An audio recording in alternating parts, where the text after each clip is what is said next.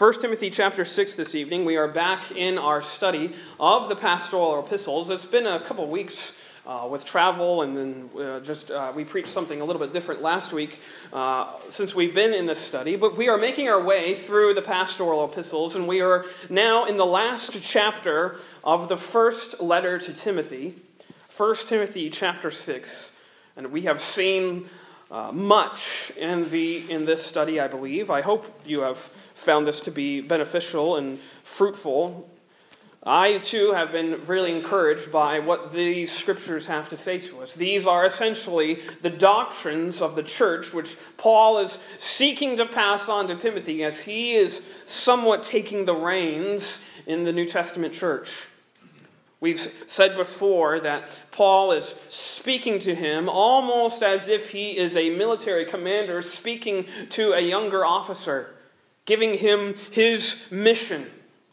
And here you can see it. These are Paul's, we might even say, dispatches from the front lines. Hey, Timothy, here is what I have endured, what I have learned, what God has shown me, and here's how I can best prepare you as you too go to the front lines of ministry.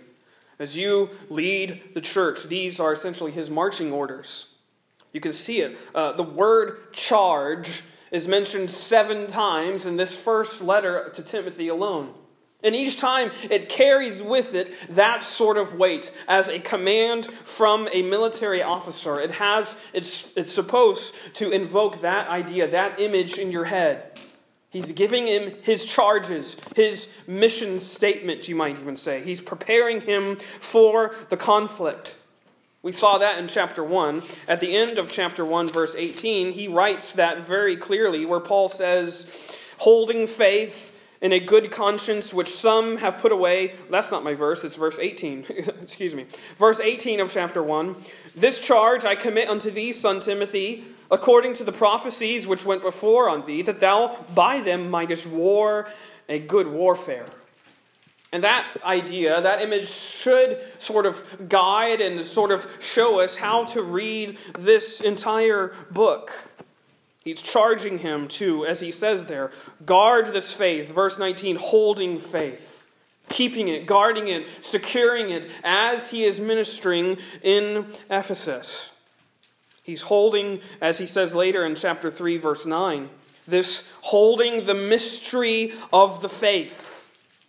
This mystery of the faith, the pure doctrine, the sound doctrine of God. This is what he is being charged with. And he's writing here as this army commander, so to speak, giving his battle plans, his instructions to Timothy. You can see it throughout this. It's sort of like the movie D-Day when the soldiers are charged with holding off this bridge and they have that command that echoes in the general's or the captain's head. Hold until relieved. You can kind of see that in Paul's writing. Timothy, hold until relieved. Hold this line. And this is what Timothy was charged to do. And by this, he would glorify God by steeping in this gospel, but also, as we're going to see here in chapter 6, by fortifying his church in the faith. And I think that's what he's doing throughout the letter, is giving him fortifications. And especially here, though, in chapter 6, I think he does that. The word fortify literally means to secure or surround or to strengthen with defensive reinforcements. And then you can see that's exactly what Paul is doing here. He is fortifying Timothy's faith so that he then could fortify the church's faith. So that he could surround his church with the proper defenses they would need as they are battling the false doctrines that are all around them, that are surrounding them, that are afflicting this early church. And the cool thing is that it wasn't just Timothy that is being enlisted in this conflict. We said at the beginning that, yes, these are called pastoral letters, 1 and 2 Timothy and Titus, but they're not just for pastors. They're for everyone in the faith, everyone in the Christian faith. And we are all enlisted in this conflict, in this sort of engagement with the enemy, with the false truths of the world. We are all engaged in that conflict. H.A. Ironside, he says in his commentary on this letter that there is no discharge in this war. We are all enlisted for life. We are all enlisted in this war, in this conflict. And we are all given the charge, just like Timothy was from Paul, to hold until we're relieved. Hold this faith. Hold this mystery of the gospel close. Because this is what matters. This is what lasts. So here, very quickly, in this last chapter of this first letter, I think we see three really essential areas in which Paul highlights as he seeks to fortify Timothy's faith, so that also Timothy could fortify the faith of his church as they live for Christ. So first of all, verses 1 through 5 in our text, chapter 6, I think we really see less about fortifying your fidelity. Fortifying your fidelity. Look at these verses, verse 1 through 5 of chapter 6. Paul writes, "Let as many servants as are under the yoke count their own masters worthy of all honor, that the name of God and his doctrine be not blasphemed. And they that have believing masters, let them not despise them, because they are brethren, but rather do them service, because they are faithful and beloved, partakers of the benefit. These things teach and exhort."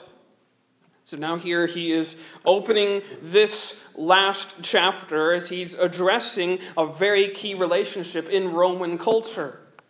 Of course, that it being the relationship between slaves and their slave owners. Here, that's essentially what servants means. There's kind of no escaping that reality. It means bondmen or slaves. That's what that word means. And of course, this is a very acceptable part of Roman society. And in fact, one historian estimates that half of all the Roman population were slaves. It was a large part of the society. This is the way this culture was working.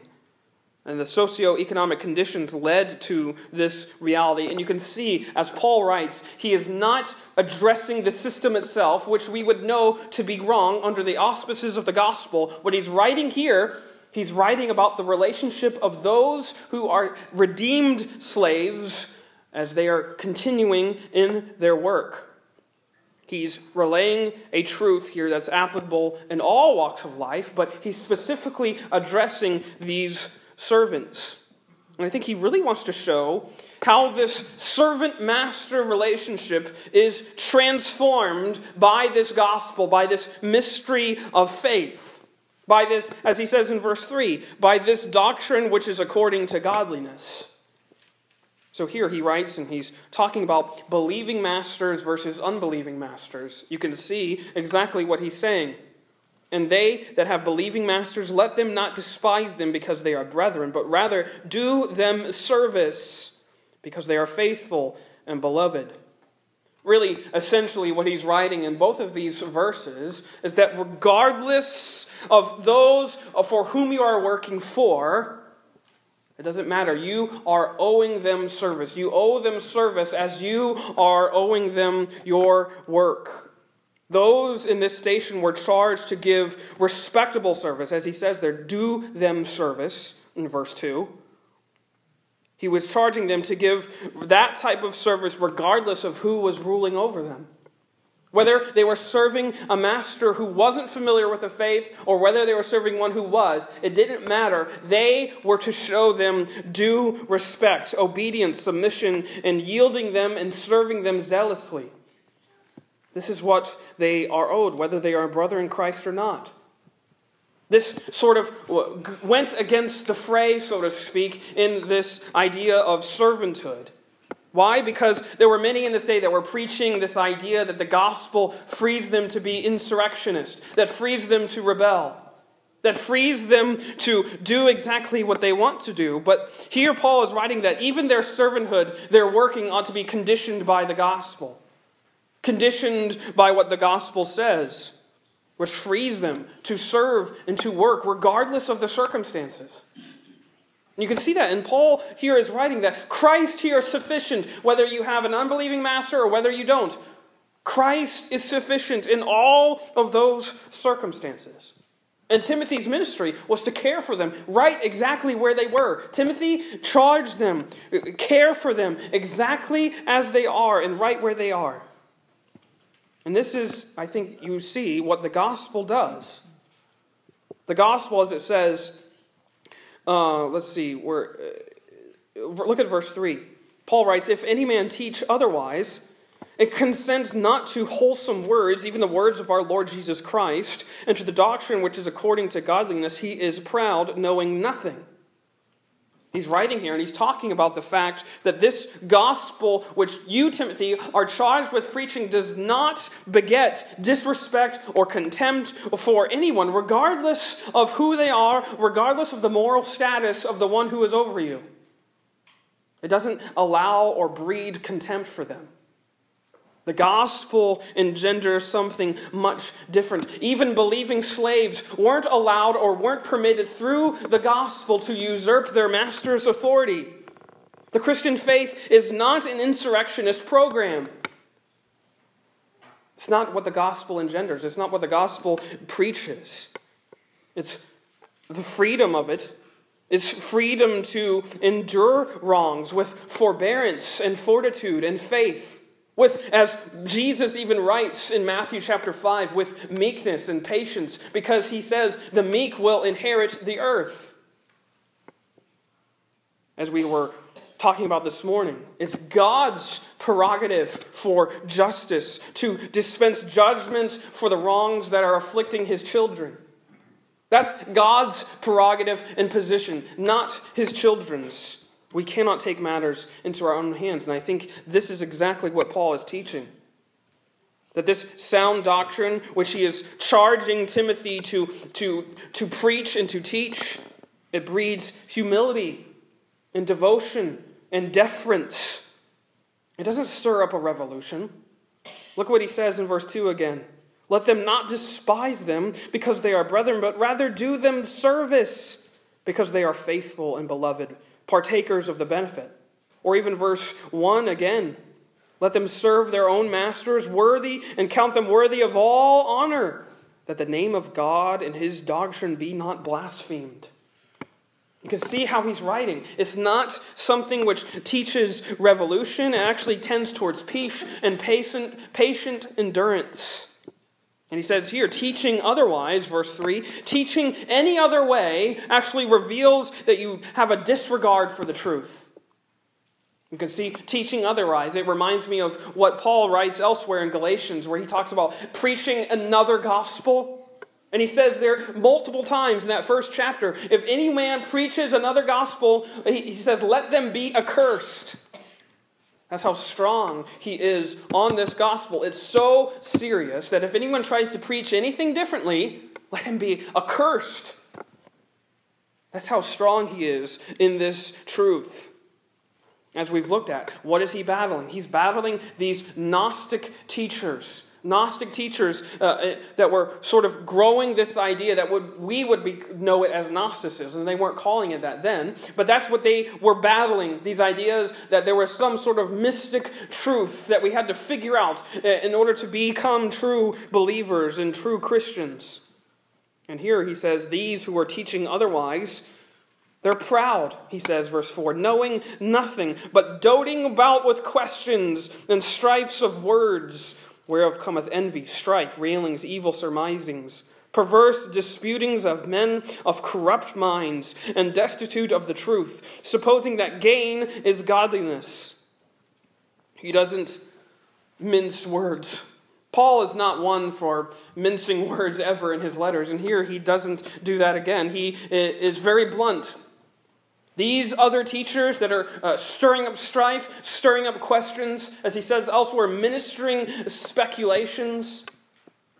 They don't know anything what they're talking about. They're doting about, he says, with questions, knowing nothing. They were twisting this ministry of the faith into a scheme for gain. You can see it. He says they're preaching this truth. He says, verse 5, supposing that gain is godliness. These Gnostic teachers were totally rejecting these notions of submission and surrender and meekness, knowing that Jesus is our victory.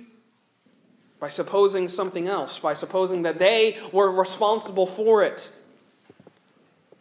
And then they were declining from this idea. They were literally declining from the faith by teaching otherwise, by teaching other doctrines. And I love verse 5, how he describes these teachers. Because look at it again, notice it. He says they have perverse disputings of men of corrupt minds and destitute of the truth, supposing that gain is godliness. These who were supposing that this idea that gaining wealth and such success, affluence, and influence is what is defining true godliness. I love how he says they are actually destitute. These who are supposing that they're gaining a lot, they're actually so poor, they have no idea how poor they are.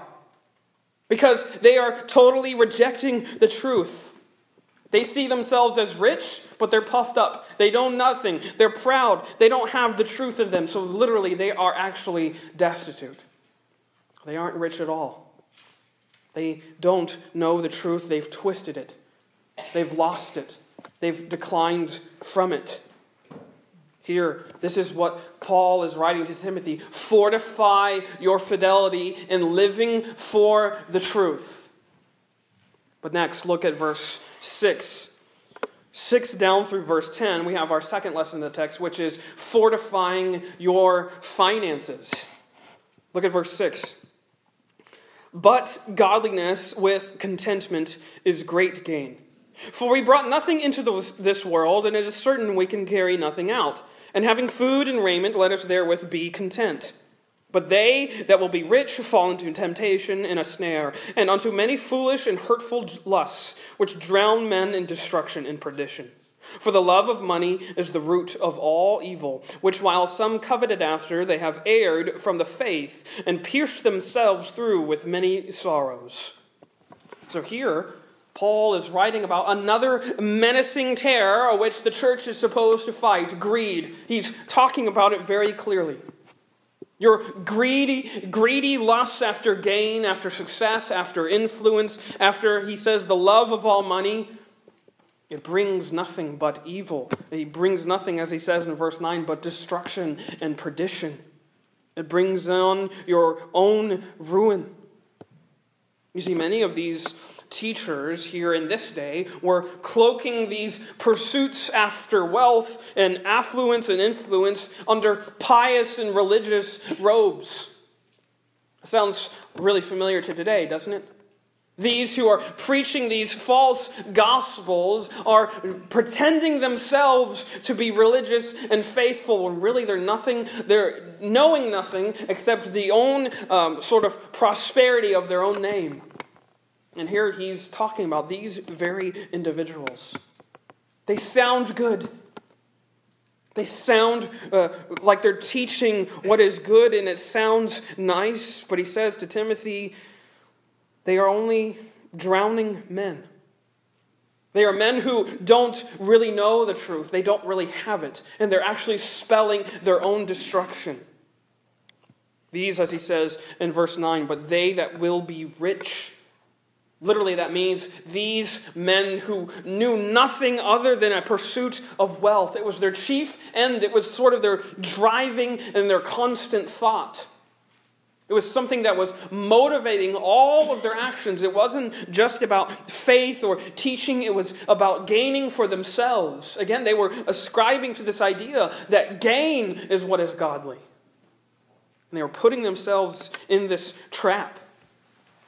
What's the trap of a pursuit of a love of money? That there's never enough. You will never reach a point in which you have enough. It's that famous J.D. Rockefeller quote. When is there enough? One more dollar. The man who at that time had, in what would be in our day, billions of dollars. One more. There's never enough in that pursuit. This love of money is never ending. It's never enough. It's never something on which you can go away from. And there you can really see that wealth itself and this love of money as a driving pursuit, as a constant thought, that's actually the enslaving reality. That they are the slaves. They aren't free men. They are the bondmen. They are the slaves. They are the destitute ones because they don't have the truth. They don't have what the gospel can give them. And it puts them in bondage to the world, but also more seriously, in verse 10, it puts them in jeopardy of losing their faith. Look again, verse 10.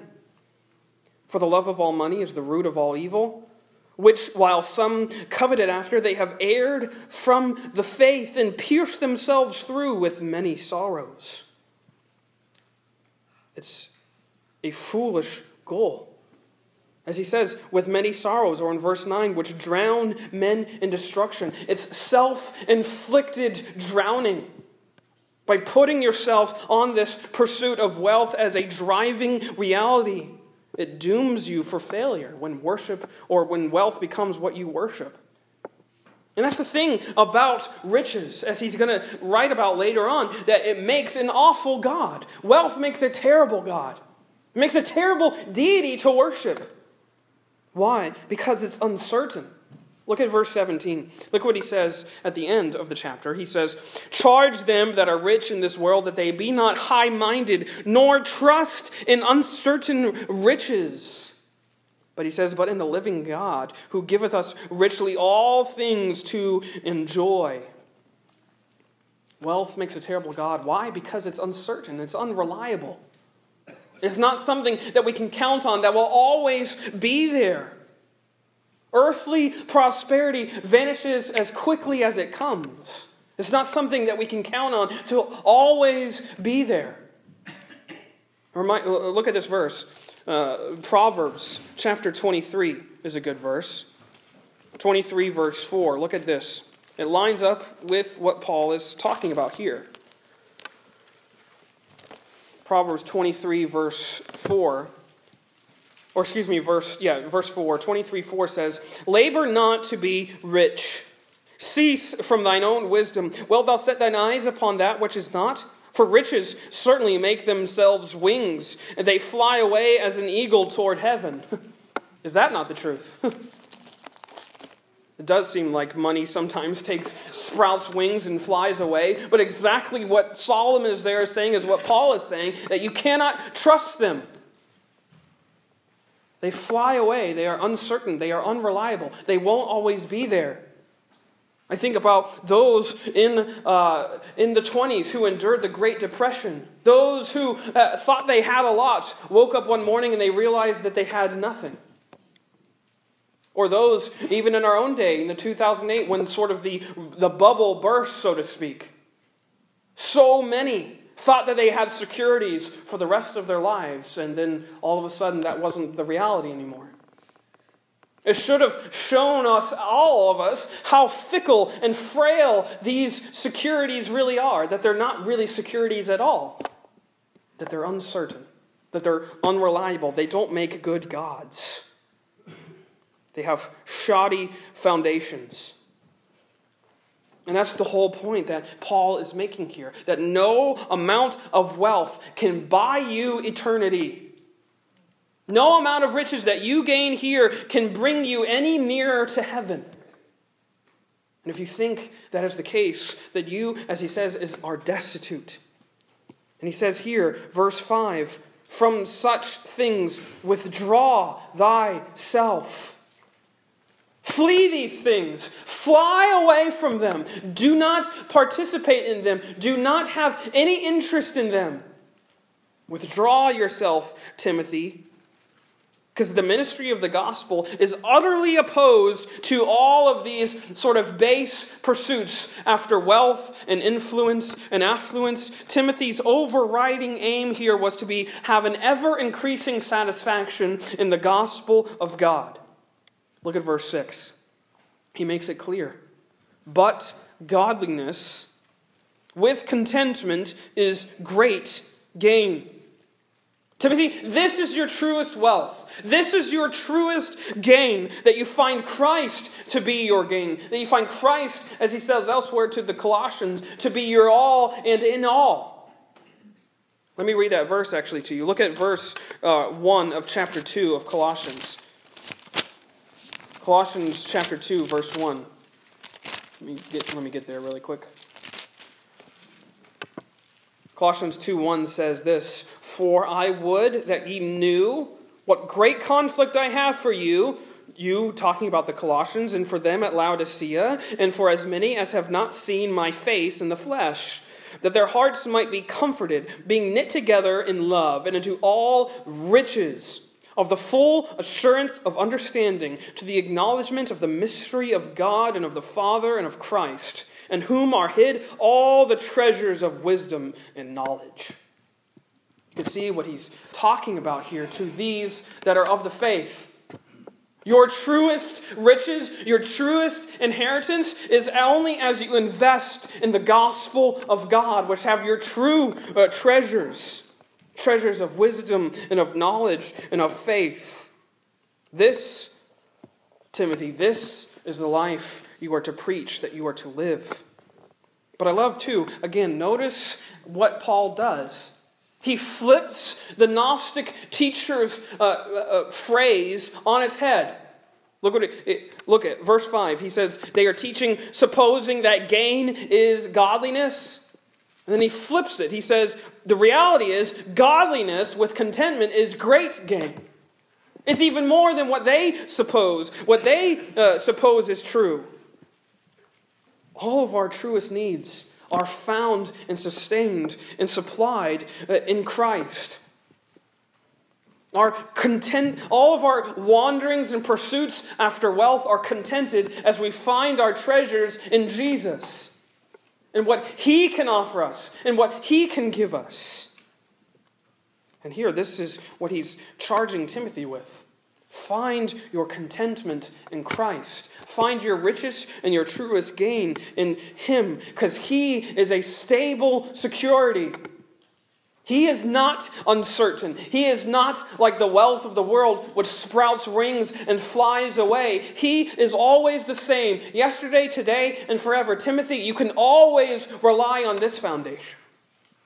It's not unsteady, it's eternally stable. Look at what he says in verse 19. 1 Timothy 6:19. He says, laying up in store for themselves a good foundation, against the time to come, that they may lay hold on eternal life. This is Timothy's charge. Realize that this pursuit after wealth is such that debilitates and destroys. It's self-inflicted drowning. Our truest wealth is in Christ. But I want you to see too, verse 18, that Paul is writing to such that perhaps might have been very affluent. But notice what he says, what they are to do with their wealth. He says, verse 18, that they do good, that they be rich in good works, ready to distribute, willing to communicate, laying up in store for themselves a good foundation against the time to come. You can see he's writing here that wealth in and of itself isn't a bad thing. It's not something to be resistant of, as if somehow the poor are more spiritually close to heaven than the rich. Again, you can see that's not what he's saying. It's those who are pursuant of it as their driving force. They're loving it above all other loves. It's their constant thought. And he says here that those who have been blessed financially should strive to do good. Be rich, not just in financial securities, but he says rich in good works. They should remember, as he says in verse 7, remember who gave them this financial security in the first place. Look at verse 7. For we brought nothing into this world, and it is certain we can carry nothing out. My dad has this common saying, which you might have heard too, that you never see a U-Haul following a hearse. You can't carry anything with you out of this world. As much as those early Egyptians strive to do it, by putting all kinds of exorbitant treasures in their pyramids with them, what are they now? They're artifacts in a museum. Or they're collecting dust and rot and rust. They couldn't bring anything with them. It was God who gave them all of that wealth. They were successful only because God made them so. If God has blessed you financially, even if He's blessed you with how you are now, your security right now is not because of you, it's because God has given it to you.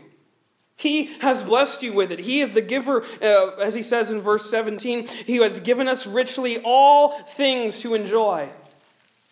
He's the giver of it. He's the sovereign one over it. Everything that we gain in this life is temporary. Everything that He gives us is a blessing. And such that reality, Paul is writing here, that reality is what can drive you towards generosity. Drive you towards, as he says in verse 18, to be rich in good works. This is how we fortify our finances, by seeing them not as something we possess and cling to and have to strive to adhere to and pursue after.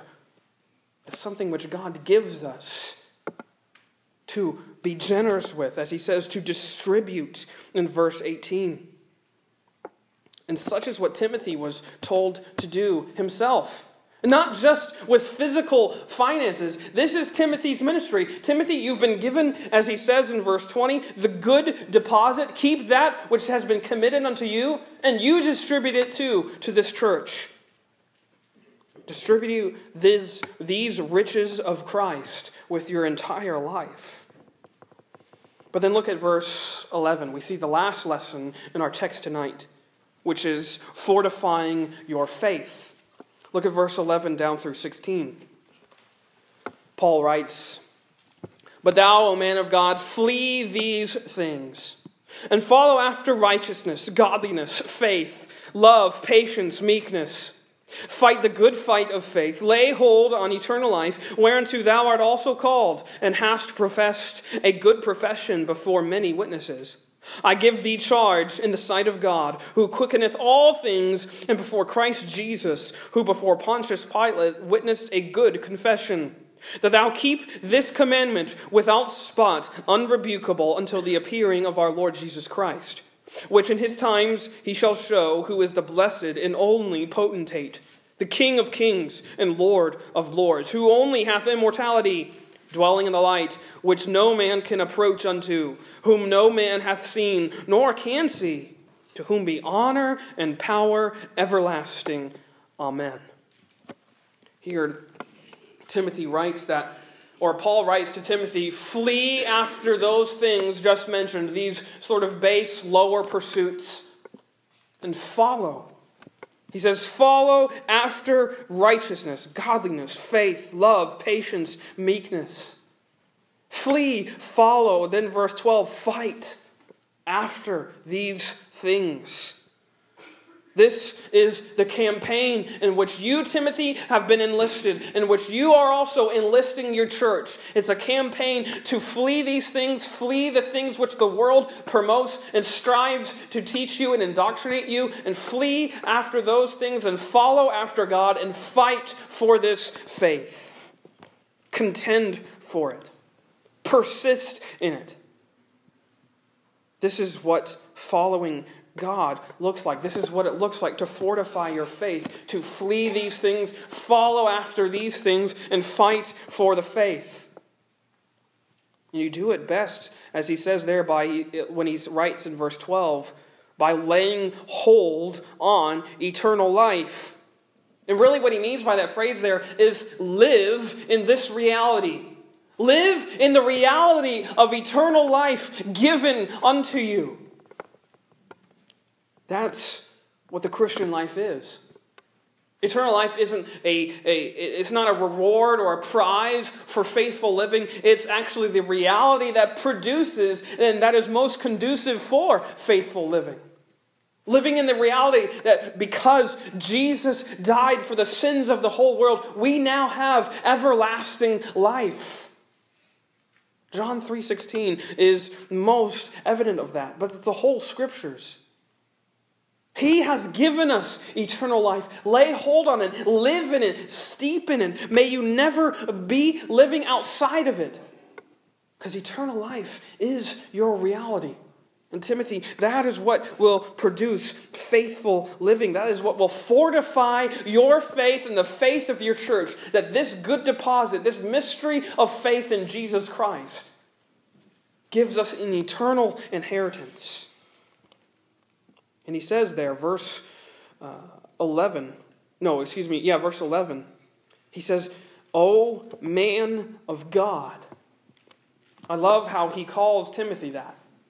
This young pastor, this young preacher, he calls him out here and says, "You are a man of God." Timothy, you are God's representative. As you are preaching to this church, as you are teaching the gospel, you are God's representative voice in this church.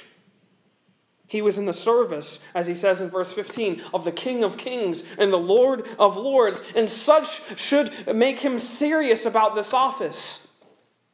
Such should make him serious about this mission and this message that he was entrusted to share. This is the weight of all of our callings. Yes, we, Pastor Nathan and I, have been called to preach the word especially, but we have all been given the calling to live in the service of this King of Kings and Lord of Lords. We have all been given the gift of laying hold and living in the reality of eternal life. That is all of our charge. That is all our duty. Like Timothy, we are God's ambassadors. We stand in place of him here on this earth. Our message is not our own. He has entrusted his message to us. Look at verse 20. He says that to Timothy. "O Timothy, keep that which is committed to thy trust. Avoid profane and vain babblings and oppositions of science, falsely so called." Keep that, hold that, keep that which is committed unto you, the gospel, the mystery of faith, the truest and goodest news in the world, that Jesus Christ came into the world to save sinners, of whom I am chief. Timothy, hold on to that. Keep it close. Keep it close to you. That's your message. We aren't at liberty to alter this message or augment it in any way. We can't change it. We can't try and make it more palatable to some people and to other people. This is the message we are called to preach regardless of who is before us.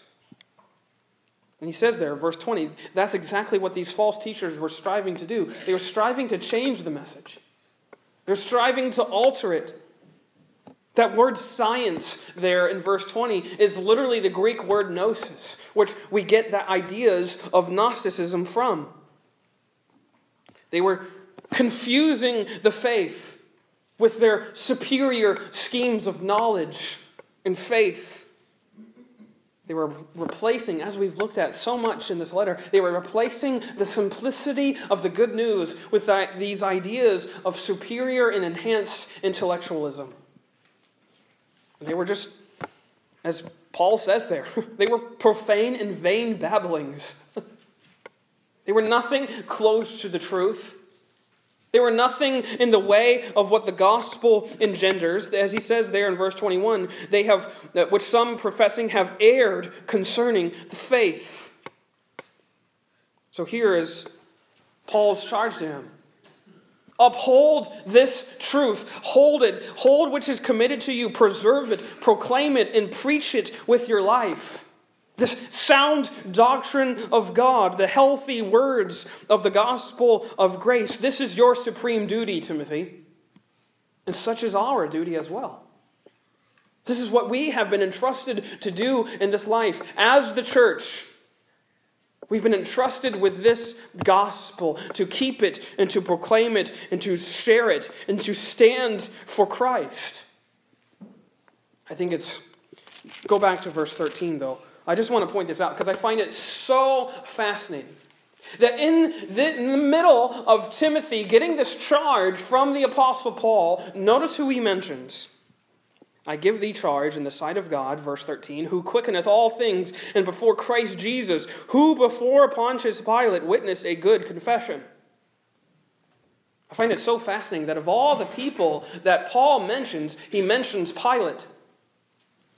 Look with me at John chapter 18, because I just want to read you that scene, because I just found it so fascinating that he thought it pertinent enough what happened in this courtroom scene, we might say. He found it so pertinent that he had to mention it to Timothy. Look at John 18, verse 33. Here we see Pilate conversing with Jesus here, and look at what it says, verse 33 of John 18. Then Pilate entered into the judgment hall again, and called Jesus, and said unto him, Art thou king of the Jews? And Jesus answered him, Sayest thou this thing of thyself, or did others tell it thee of me? And Pilate answered, Am I a Jew? Thine own nation and the chief priests have delivered thee unto me. What hast thou done? Jesus answered, My kingdom is not of this world. If my kingdom were of this world, then would my servants fight, that I should not be delivered to the Jews. But now is my kingdom not from hence. Pilate therefore said unto him, Art thou a king then? Jesus answered, Thou sayest that I am a king. To this end was I born, and for this cause came I into the world, that I should bear witness to the truth. Every one that is of the truth heareth my voice. And Pilate saith unto him, What is truth? And when he had said this, he went out again unto the Jews, and saith unto them all, I find no fault at all in him. This, of course, is Pilate's testimony of who Jesus is. And later in chapter 19, he makes that interesting confession. He says, Behold the man.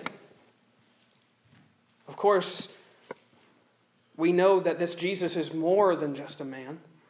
He's more than just mere flesh and blood, although he is that. And so here we see Pontius Pilate's name forever linked to an objection to the truth, all the while being in the presence of truth incarnate. He says, What is truth? And it was standing in front of him. It was standing right in his very face. And he asks, What is truth? So contrary then to Pilate's confession, so to speak, of Christ, Timothy is to preach and hold on to, cling to the truth, because you are still, Timothy, in the very presence of it. Why? Because the Spirit is in you. The Spirit evidences the truth. The truth is still here. The blessed and only potentate, as Paul says back in our text, is still ministering to us. And we too are charged with making this confession.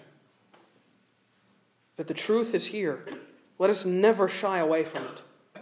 Let us never shrink from this truth. Let us stand for it. Timothy, stand for this truth. Church, this is our calling. Stand for this gospel. Regardless of what the world says to us, regardless of what the society wants us to preach, stand for this truth. I love how he ends. Because as we are standing, we aren't standing alone. He says, Grace be with thee. It's not just a salutary comment, something which we can just fly over or pass on. It's the very truth of truths. That as we stand for Jesus, Christ is standing with us. That as we make this stand for His grace goes with us. Our faith is fortified as it is found in Jesus' faith for us. This is the truth of the gospel. This is the truth of the church, and this is the good news we are called to share. This is our mission as the church. Let us pray.